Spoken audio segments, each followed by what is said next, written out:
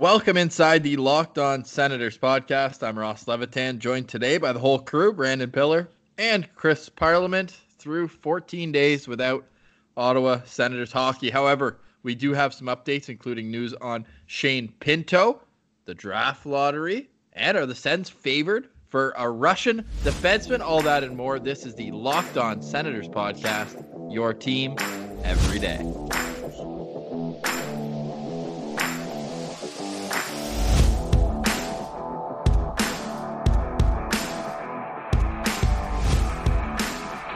Today is Thursday, March 26th. Parliament, start with you, buddy. How you been passing time? Working, man. I don't know how I'm essential, but I am, and it's not fun. A lot more fun to be sitting at a cottage like one Brandon Pillar.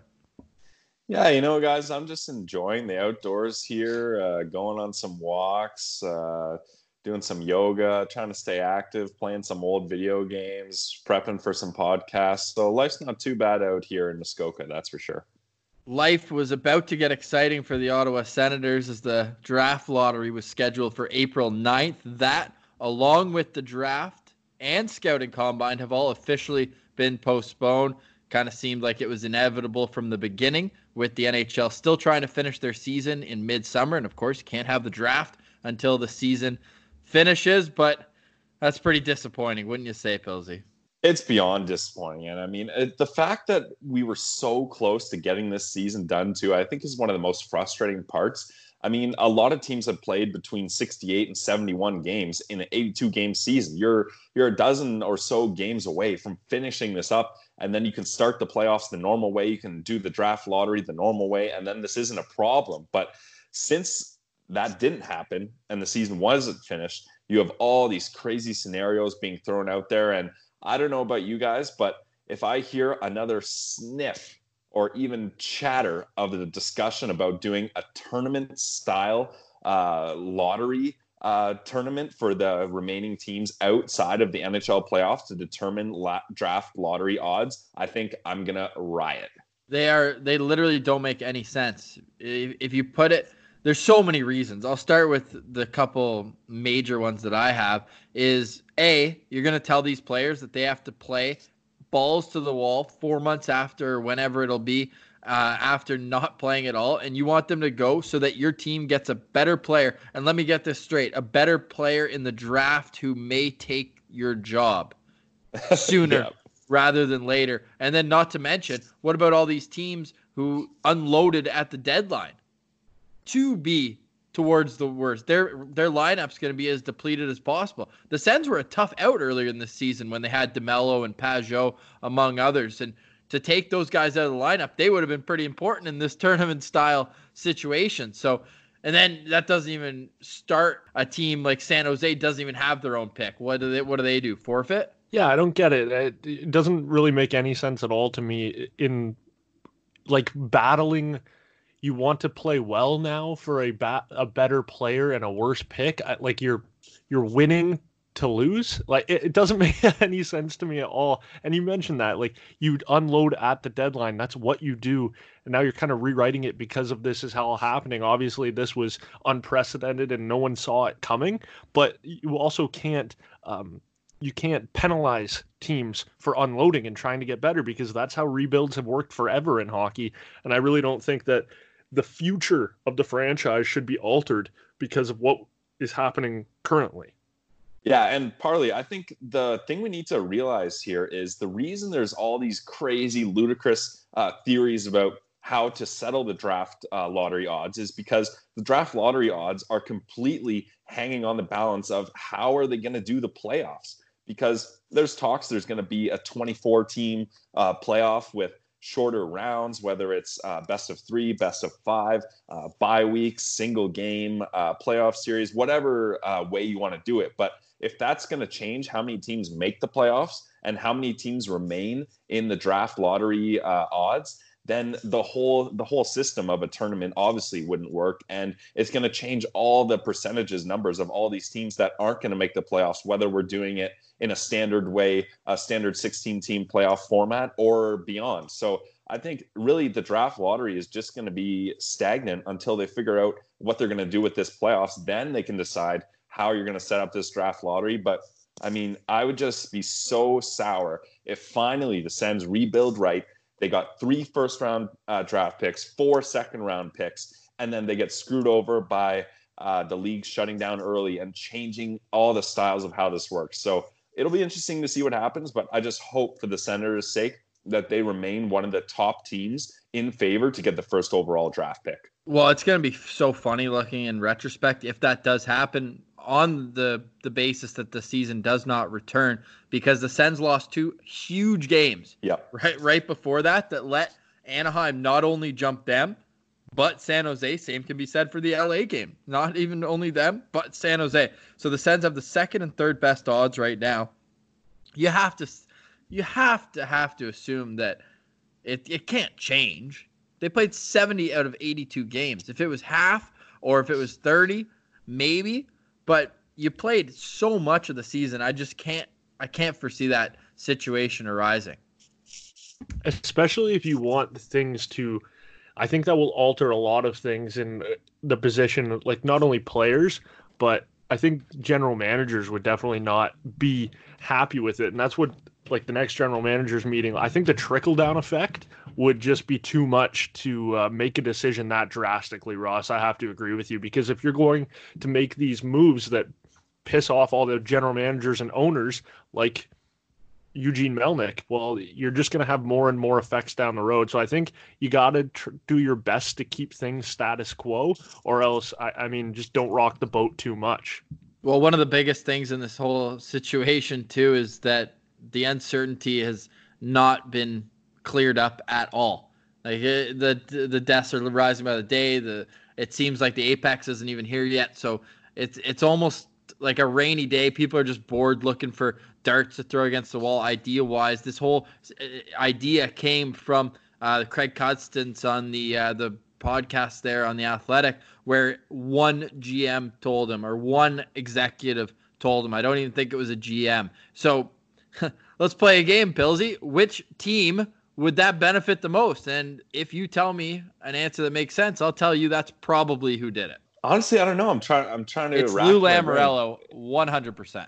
Yeah, true. Actually, that would definitely be the one, especially after handing over all those assets for JG Pageau. And Andy Green. They gave up a second pick for him as well. So I would be shocked if it was not Lou Lamoriello, whose team happens to be just outside the playoff picture based on points, just inside based on points percentage. And they haven't picked up a win in their last 8 games. All that effect will have on the draft, but there's plenty of undrafted free agents that have been signing out of college. And now that the KHL season is officially over, Artyom Zub, whose kind of name has been floating around since Darren Dreger announced in mid-December that Ottawa had been scouting him. Well, he's down to his final 2 teams. The other one is a mystery team, but one of them is the Ottawa Senators. Pilsy, I know you've done a little research on him. What does Mr. Zub bring to the lineup? Well, first off, great name. Gotta love it. Zub, however he's going to pronounce it. It's just fun. It's easy. It's a good defenseman name. Rolls quickly off the tongue. But 24-year-old right-hand shot defenseman, and he had a hell of a season in the KHL, 13 goals and 22 points. But I think there's a couple reasons why this works for the Senators and for Zub. They got a good chance to land this guy, especially being one of the top 2 teams. But a thing that a lot of people are pointing to, and I think it's the most important aspect, is there's a guy who's been through something very similar to Zub playing on the Senators right now, and that's Nikita Zaitsev. He's a Russian player who spent many seasons in the KHL before coming over. So just having a guy who's from your country, speaks your language, he went through the same kind of journey that you did from the KHL to the NHL. I think that's going to help out a lot in the process of moving over. And then you look at the hole on the right side of this decor for the Senators, especially after Dylan DeMello was traded. This, from what he's being described as, Zub sounds like a defensive defenseman who can help out, kind of steady, maybe a guy like Wolanin who's playing with the puck a little more. Just like DeMello was a great partner for Thomas Chabot, a puck-playing defenseman who needed a stay-at-home style defenseman. So only 24 years old. He's got over 200 KHL games and over 50 KHL playoff games. And I mean, there's an asterisk beside it, but he did win gold in the Olympics with the OAR in the last Olympics. So this guy's got a lot of good stuff. He's got a good pedigree, a good resume, and I think it make a lot of sense for the Sens to sign this guy as a buffer period between when JBD and Lassie Thompson are NHL ready as the up-and-coming right-hand shot guys. Was it a gold medal? Yep, they beat Germany. I'll never forget it. Germany they were on a power play, and one of the defensemen winds up for a clapper, misses the net. It rings around the boards. Russia comes back and scores, ties it. They go to overtime. Then, OAR wins in overtime. The Germans had a chance to get an Olympic ice hockey men's gold medal, which would have been crazy. But instead, it's a no-country OAR team that got the gold, and Zub was a part of that. Yeah, I only asked because of I knew that Germany had that run. It's kind of weird. I'm just going through Artem Zub's rookie season here in the KHL. Kind of crazy. He played on a team with Ilya Kovalchuk, Shipachyov, Gusev, Datsuk, and Igor Shesterkin. That is a loaded team. I was looking to see if he played with Zaitsev in the KHL, but they did not both play on the team. I think one was Ska and one was Siska. I know that those are the two main teams. So yeah, Zub was on St. Petersburg, whereas Zaitsev played on the team in Moscow. Parley, you know anything about this guy, or do you want to move on here? Yeah, I think it's just funny to note that, I mean, not even a full calendar year ago, we were joking about the Senators, how they didn't have any Russians, and now they're the one named team in a short list of two. And I guess it is just Nikita Zaitsev's effect. It's a weird trickle-down effect and kind of the relationship side of the hockey business. So it's just interesting that the Senators have come from a team that had zero Russians and hadn't for so long, and then now they're in the lottery for one. So it's funny, but I think it is interesting to note on the other hand as well where a 24-year-old would fit into this sort of lineup. You know, you bring over a guy like Nikita Zaitsev, and he's got the big contract, right? When he was brought over, he was the longest tenure Senator for his contract length. So if you bring over another guy, like you mentioned, you got a Lassie Thompson and a Jacob Bernard Docker right down the pipe there. So if you're looking to sign him, it would be interesting to see the contract length, and I think that'll have a lot to do with where he ends up, whether it's the Senators or that other mystery team. Well, you're not going to hope at least that he gets a Lou Lamoriello style 7-year contract, which is what Zaitsev got. One more note on Zub as well from Igor Arenko. He covers the KHL on Twitter, just saying that he doesn't play on the power play because his playmaking abilities are not great, although he does have good vision, great PK specialist, good skater, sound defensively. This year he started to pinch in a lot more and showed he has a shot. He was second in the league in goals scored between the defensemen with 13 goals. So maybe a little bit of offensive upside, but I would think of him more as a defensive style defenseman. I would say he's got a shot at making the team next year, right? You would think that he would want some sort of assurance if he does have many suitors, that if he's coming to a team like Ottawa near the bottom of the standings, that he would get a chance to play in the National Hockey League. Will he play in the NHL before Shane Pinto? Who knows? But Shane Pinto won the NCHC Rookie of the Year with North Dakota. Sens Prospects put up a great video of his season's work recently on YouTube. Make sure to check that out. And what more can be said about the Bean here? Just lights out all season long.